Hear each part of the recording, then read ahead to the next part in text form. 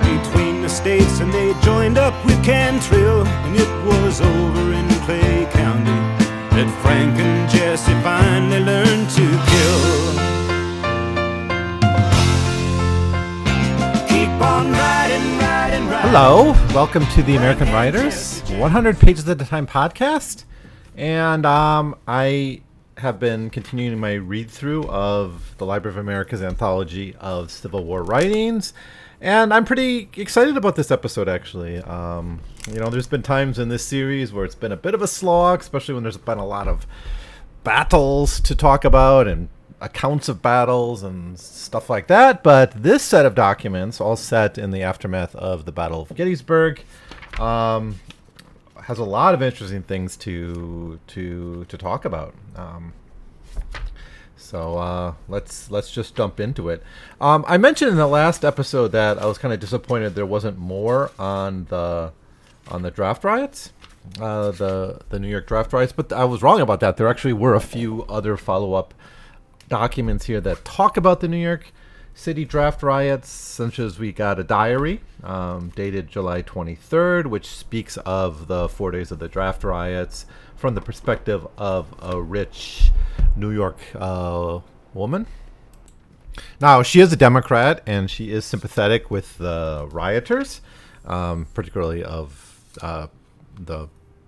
she presents herself as sympathetic to the Irish working class here, blaming them for the riot, and I'm really not going to get into that particular question because I'm not really, I don't have the knowledge to really get into that. I do know that's the impression, is that Democratic voters of immigrant backgrounds tended to be more supportive of the draft riots.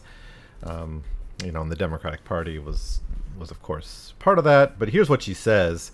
She says, on Sunday, we went to see Mrs. Jarvis and Mr. James T. Brady, who had just arrived from Washington.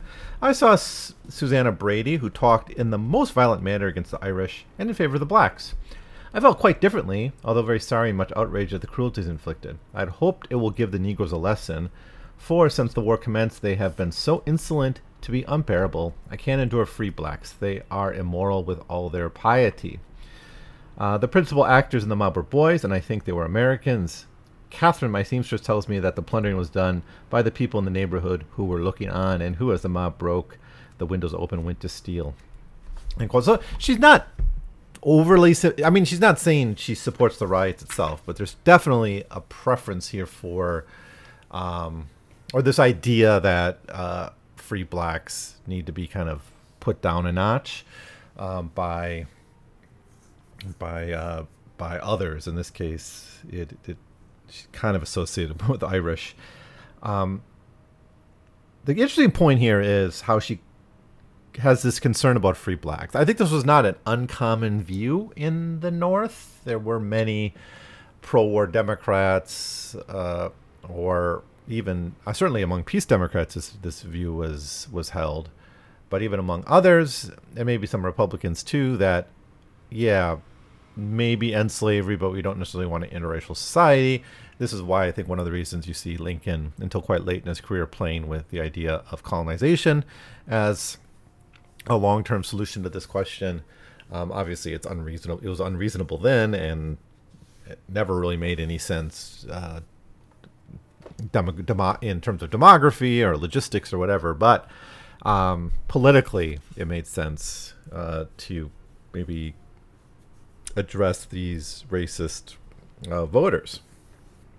So anyways, this is a pretty interesting perspective on it from someone who's a little pro-clutching at times about the riots themselves, but kind of in some ways blaming blacks for this. And this idea that free blacks are particularly immoral, insolent, especially when since the war broke out. That's an interesting point of view. Like, somehow, as long as there was the threat of slavery, that black people were more controlled. But once slavery ends in the context of the war, then you get more unruliness. I don't know where that perspective quite is coming from, but she certainly has it. The other document we have here on the riot is by actually Herman Melville, so that's wonderful. One of these days, I'm going to have to get to that fourth volume of Melville's writings that's published by the Library of America. I think it's like the poetry is mostly in it. But this is based on his cousin, Henry Gavinroot, who was part of the riots or witnessed them. But basically, this is quite a hostile look at them, and it's shaped. He calls them like the atheist roar of riot at one point. But I mean, listen to this. The town was taken by its rats, ship rats, the rats of the wharves. A maritime connection here to, again, maybe the immigrants being associated with the riot. All civil charms and priestly spells which held hearts in awe, fear-bound, subjected to a better sway than sway of self. These, like a dream, dissolve. A man rebounds whole eons back in nature.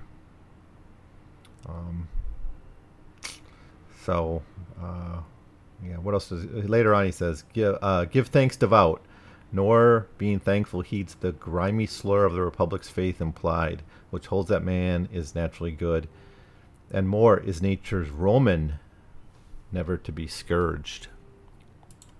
I'm not quite sure what it means, but there's certainly some kind of religious overtones here, which of course was part of the draft riots themselves. So next we have Henry Adams writing to his brother, Charles Francis Adams Jr., and this is a pretty personal letter because Charles Francis Adams was at the Battle of Gettysburg.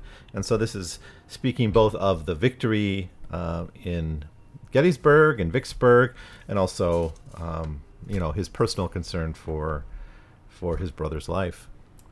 In terms of Henry Adams' job, of course, he's that's the aide to his father, who's the ambassador in London. He makes it pretty clear that this closes the door on any European intervention on the side of the Confederacy.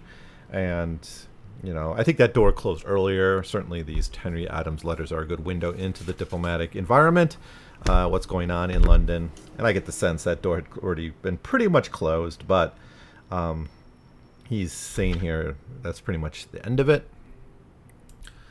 Another interesting thing here is Henry Adams seems to get his hand on some Southern newspapers. And one he mentions here is called the Index, which I've never heard of before.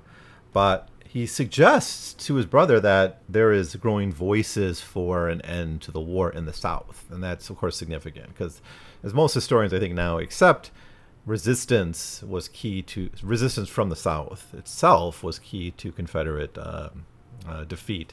As we'll see in a later document in this episode, actually, there was those voices were growing. Maybe not peace at any cost, but peace with honor of some sort. Peace that might preserve slavery. But then there's going to be growing voices who say peace at any cost, right? We just don't want to fight this war anymore, not to preserve an institution that benefits only the ruling class. Now, not all whites gave up their loyalty to slavery, certainly, and that's from all classes. The Confederate soldiers were mostly poor, and they were fighting for slavery and knew it. But that doesn't mean there weren't significant numbers of poor whites whose commitment to that institution wavered when the death toll rose or just the pressure on their families rose. And those voices starting to get louder and louder, it seems. And then next we have George Meade writing to Henry Halleck. Halleck, of course, is like high rank he's like the headquarters of the army in Washington. And this is kind of a response. I guess like Lincoln never sent that letter blaming Meade for not pursuing Lee after the Battle of Gettysburg, but he certainly must have heard from Halleck or from others that there was concerns about why you didn't strike right away. And we talked about this in the last episode a little bit, Meade's victory at Gettysburg was outstanding. Not considering it, and there was all kinds of risks involved with pursuing that attack. Plus, he had to defend Washington, so there were reasons for him not to pursue it. But it's certainly weighing on his mind a little bit that there was this criticism around there. So he's writing to Halleck about this. I think Halleck wrote to Meade saying, "You did a great job. Don't worry too much about this talk about the president not being happy with your decision not to pursue Lee." And Meade responds to this in this letter, and he basically reiterates his defenses of how he didn't know really Lee's position. He really wasn't in. He couldn't really make that attack and guarantee success. It would have maybe turned a victory into a defeat, and all that. And he's you can tell he's still pretty sensitive and concerned about that. But he's also pretty glad to hear of the praise from Halleck too. But okay, anyways, there's a couple letters here. I'll deal with them all at once because they're spread throughout this section, which is Robert E. Lee to Jefferson Davis. So the first letter is he's taking blame for the Battle of Gettysburg. I think this one's fairly famous. I think I've heard about it before. But he takes the blame for the failure at the Battle of Gettysburg. All right, that's fine. But the second letter has him resigning or offering to resign, which is what bullshit, cowardice. I don't know why anyone has any fondness for this man. Offering to resign, I lost a battle, so best go home to Virginia and retire or whatever. And then we get Jefferson Davis, not accepting his resignation, so whatever. Who really the fuck cares? But I have to say, not too impressed by Lee here. At least he does take some credit. He takes some credit for losing the battle, which was a great thing for history.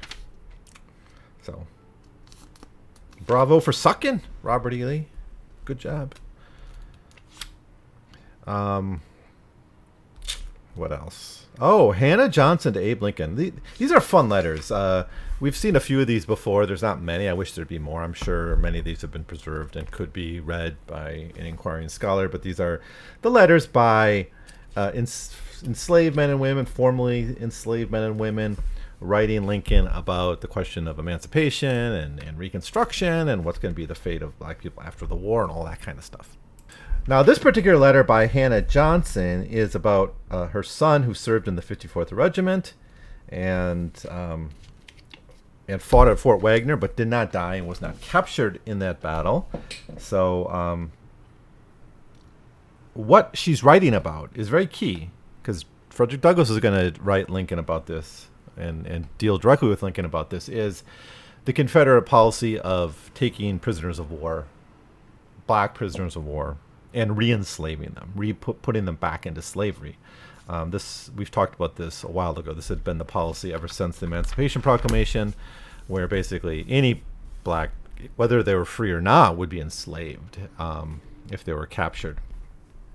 I suppose if they, under Southern law, not under national law, of course, but under Southern law, still had owners, so they'd be returned to those owners. I don't know what other free blacks serving in the army might have done. Of course, that's not the majority of them, so it's not the biggest. I'm not sure what was going to happen to them. Maybe just sold into slavery to fund the government. But this was, of course, a big concern that Lincoln wasn't doing enough to respond to this, in some way. And that's not quite clear how he would have responded. If the policy of executing white officers who were leading black soldiers as instigators of slave revolt, how do you respond to that? Do you execute Confederate officers as well? I mean, that's seems legally troublesome, I guess. But anyways, she's saying we need to treat these black soldiers. We need to defend these black soldiers as much as we can. One man to own another, law for or not, who made the law, surely the poor slave did not. So it's wicked and a horrible outrage. There is no sense in it, because a man has lived by robbing all his life, and his father before him should not complain because the stolen things found on him are taken. Robbing the colored people of their labor is but a small part of their robbery. Their souls are almost taken. They are made brutes of often. You know all about this.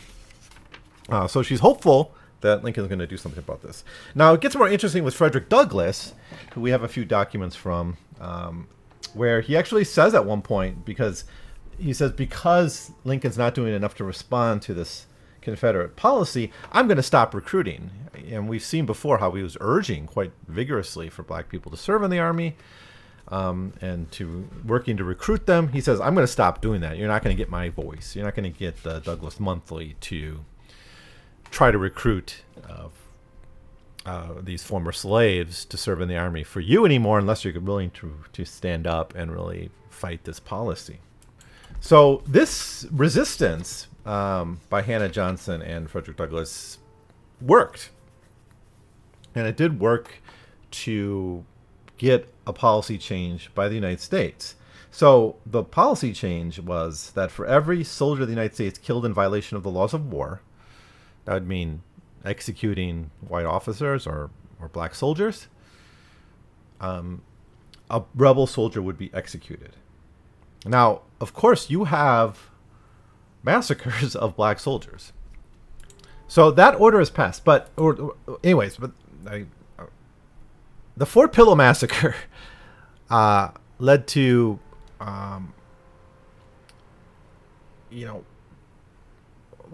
over 100 black soldiers were just murdered in the massacre, right? Let me find the exact number. I'm not sure, but it was a significant number. And the policy was set here, July 30th, 1963. The policy was this order of retaliation, which said for every black soldier or any soldier killed outside of the rules of war, a Confederate soldier would be killed. But then, do you actually execute that many Confederate soldiers? I mean, that's a significant loss of life, right? Now, maybe you could target that towards the people who perpetuated the Fort Pillow Massacre, if you were ever to capture them and trace them to that attack. But people were saying, yeah, you got to do this. You got to follow through on this policy. But apparently Lincoln just sort of kicked the can down the road until the war was over and never came up again. So that was part of it. Now, the other part of it, I don't know how often it was enacted, but for every Union soldier enslaved, the retaliation policy called for a rebel soldier to be placed in hard labor on public works. Now, maybe that was done more often. But long story short, this convinced Frederick Douglass of Lincoln's, that Lincoln was properly responding to this policy, and he would continue to help them. He says, we have received assurances from Major Stearns that the government of the United States is already taking measures which will secure for the captured colored soldiers at Charleston and also the same protections against slavery cruelty extended to white soldiers. What ought to have been done at the beginning comes late, but it comes. The poor colored soldiers have purchased this interference dearly. It really seems that nothing of justice, liberty, or humanity can come to us except through tears and blood, which of course is consistent with what Douglass had been saying all along. So he writes on this a little bit more in an August article in the Douglas Monthly, which kind of talks about this policy. And he's pretty hard on Lincoln here, saying Lincoln hasn't done enough to defend black soldiers. But he concludes in this article, for every black prisoner slain in cold blood, Mr. Jefferson Davis should be made to understand that one rebel officer should suffer death. Now, actually, kind of like the way Douglass here frames it, like targeting officers. Maybe that was the original retaliation policy, was targeting, executing officers, not maybe common soldiers. Do it that way. But I'm not sure how much this policy was implemented, if at all. It seems more of a threat. But anyways, all really interesting stuff in these documents. We also have Walt Whitman again visiting the wounded. I think we saw that before. So just gruesome stuff here with the hospitals. But moving on to the question of black soldiers, we got the equal pay protests in the middle of 1863 as well. And of course, the story, you all know this, right? The 54th Massachusetts and other black soldiers were promised equal pay with white soldiers, but in June they were told otherwise. So they were paid according to the Militia Act of July 17th, where the idea was black soldiers would be mainly serving as workers, as military laborers, and therefore paid less. But of course, by this point, black soldiers have already been fighting in the front lines, dying. We've got the Battle of Fort Wagner and other battles we've talked about here. So of course, this opens up the gate to protests. And here we have in the Weekly Anglo-African, which is here's so many of these newspapers that I never heard of before, but this is another one of them. We have an article about these protests in South Carolina, where this fighting and these black units are stationed, about equal pay. And of course, there were protests about that and refusal of pay, refusal of taking any pay, and all that. And here is a clear case of that. That's demand for equal pay. All right. A really fun one I really like. I just love the documents in this set. I wish there was more like this and less long descriptions of the battles. But I guess an anthology like this, you gotta kind of serve everyone's interests and needs. So whatever. This is Private Fisk of the 2nd Vermont Infantry serving. He was at Gettysburg and he later on served in Virginia. And he's talking about camp life in August of 1863. So it seems like the war sort of slowed down a little bit after the Battle of Gettysburg. Both sides sort of settled back into the facing each other in Northern Virginia. Of course, things would heat up shortly. But this is it's a fun little document because he's talking about like life in the camp and how they pass the time, the hardships they face, but also just the stuff they do when they're not training or fighting. Sports, playing chess, backgammon, playing cards, making merry many a dullness hour. That's great. Great line there. But he also talks about how they had to build up their shelters, their permanent shelters and stuff, and they basically stole wood from local farms and stuff. And he actually thinks, is this good to do? Is this moral to do? He says he even questions the constitutionality, which is fun. You got this private soldier reflecting on how constitutional it may or may not be to steal wood from a southern farmer. And he's also worried about how it looks. He says, we kind of look like hooligans doing this. I must confess, it looks a little barbarous to go to a man's dooryard almost, as we did in the Millers at Waterloo, and tear down his barn and shed under his very eyes. This erring brother could only look demurely on and witness the progress of our destruction. He was powerless to prevent it, but they not only tore down his building, they carried away his garden fence and ransacked spoiled his garden. You can tell I have a lot of sympathy for those southern farmers.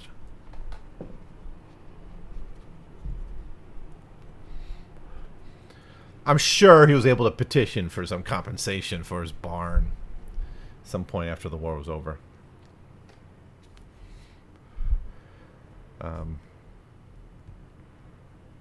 Yeah. There's kind of the moral kind of reflection on plundering these farms. It's just kind of funny for me. He even says at the end,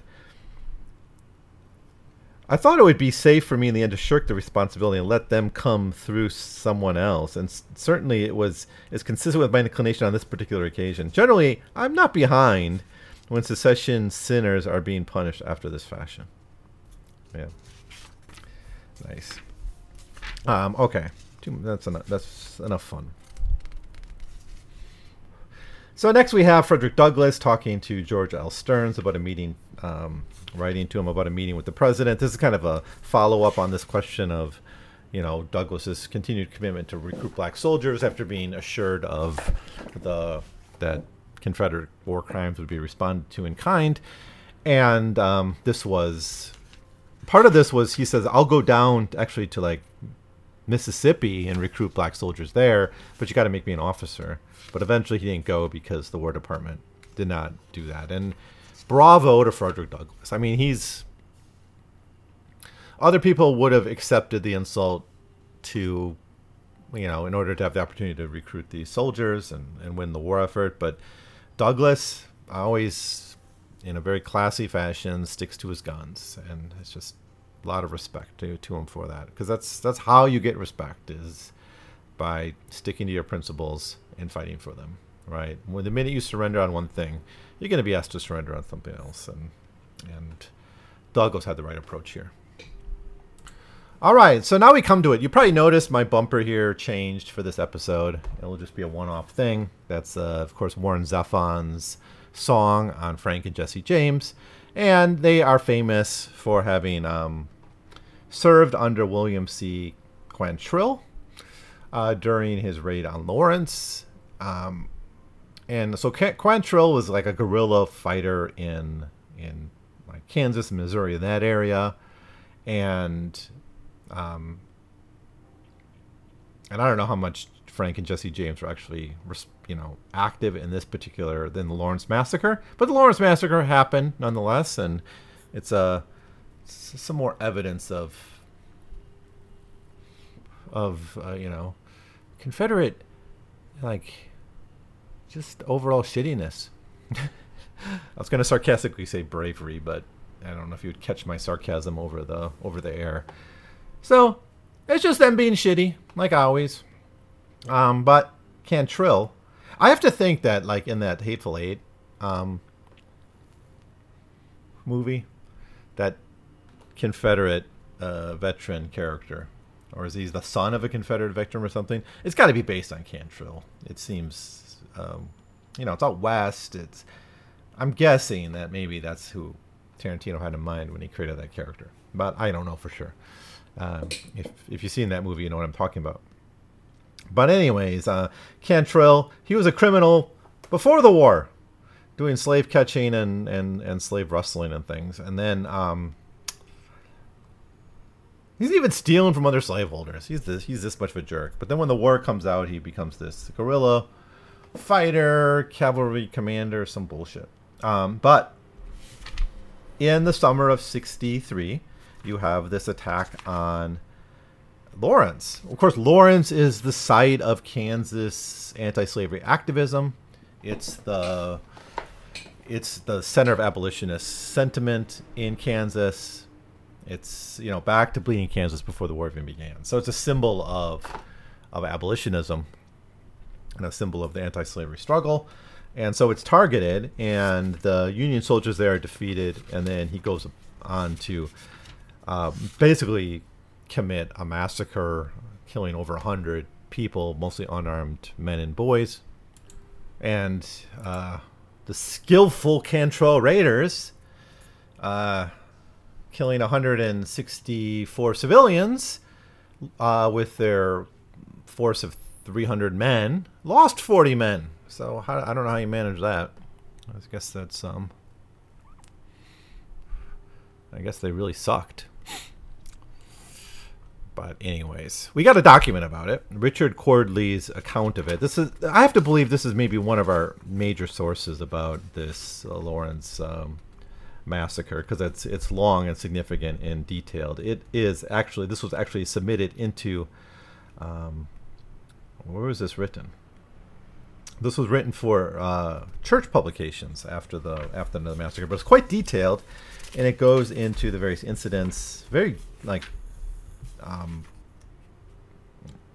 almost moment by moment. I mean, the journalistic work that went into this report is pretty significant. It's almost good enough for like a congressional record, I think. He even gets into the amount of property damage here, a lot of personal anecdotes of the massacre, and it's just a great document that I think fills out that picture of that. If you want to know more about the Lawrence Massacre, I think going to this Richard Cordley's account is a good place to start. So I won't say too much about it, and just point out that this document exists, and maybe you should read it. It's quite astounding. I think I've heard of the Lawrence Massacre before, but I never really thought much about it. All right. Next, we have U.S. Grant writing to Abe Lincoln about a couple of issues. One is the seizure of Mobile, like the plan to do that, and why Grant didn't do it immediately after the fall of Vicksburg. But mostly he's talking about how, on the one hand, black soldiers have been significant to the war effort. devastating the Southern economy, preventing troops for the North. But he also talks about how like patrols and Confederate cavalry and things are making it more difficult for slaves to get to Union lines. So he's expressing some concern about that. And how he's going to he's sending troops basically to try to bring back slaves. So he's actively liberating slaves with his army. And we see earlier on in the war, not that long before, in the Vicksburg campaign, even Grant was a little bit concerned about what this would mean for the war effort. But by the summer of '63, his attitude had changed. And I think that's fair to say for many of the voices we see in this anthology. It's just the shift since the Emancipation Proclamation was so dramatic. Like the shift from a war for union to a war for a revolution for the end of slavery. It's being accepted by more and more people at quite a rapid rate. And I think the evidence of that obviously is in the election of +64. But we're seeing it, like generals who were maybe had concerns changing their mind just in a matter of months. More evidence of changing perspectives is in a peace meeting set in North Carolina, which we have we have a document of, a report of, and this is it actually says here between July and September there was 100 peace meetings in North Carolina alone. Now these aren't saying peace at any cost. These are people saying we should pursue peace if it's going to mean a defense of Southern rights or an honorable peace, whatever that means. Probably means keeping slavery, things like that. But the fact that you have more and more voices calling for peace in the South is significant. Now, this particular movement was ended by violence.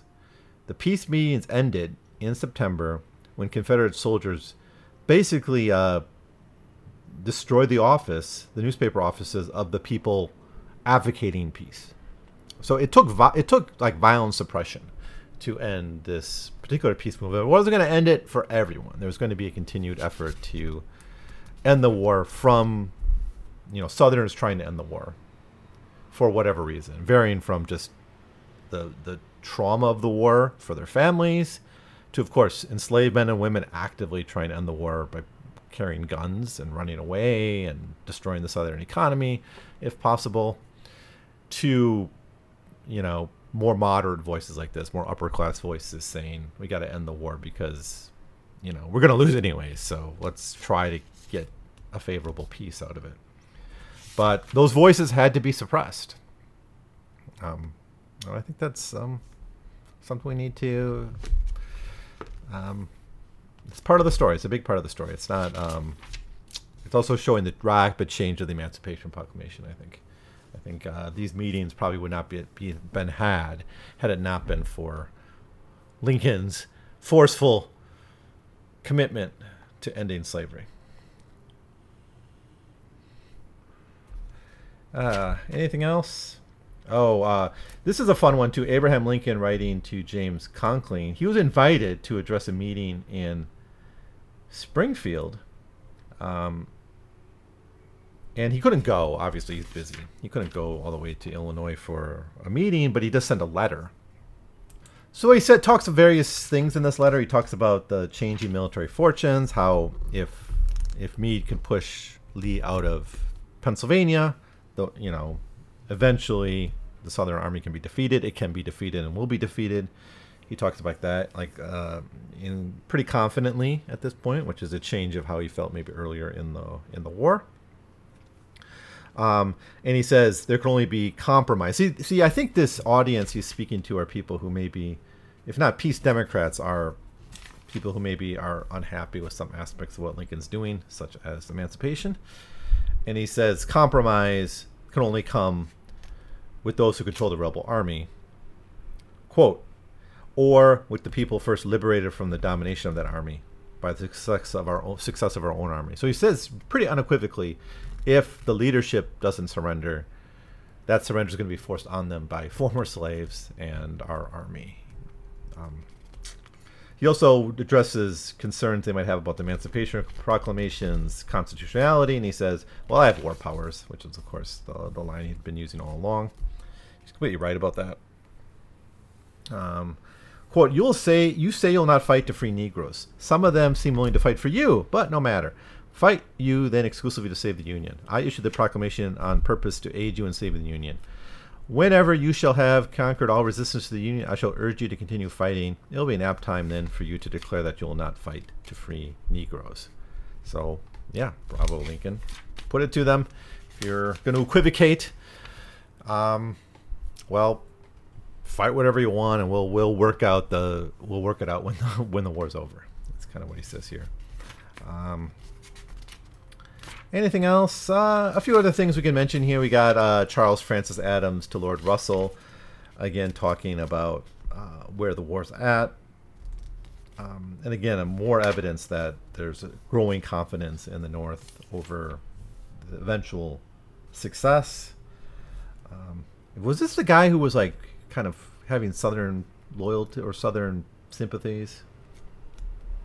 I think so, and he's basically saying that's not, your opinion's not really that serious anymore. Yeah, I think that's enough. I think there's really some great documents in this section. I probably could have said a lot more about them, but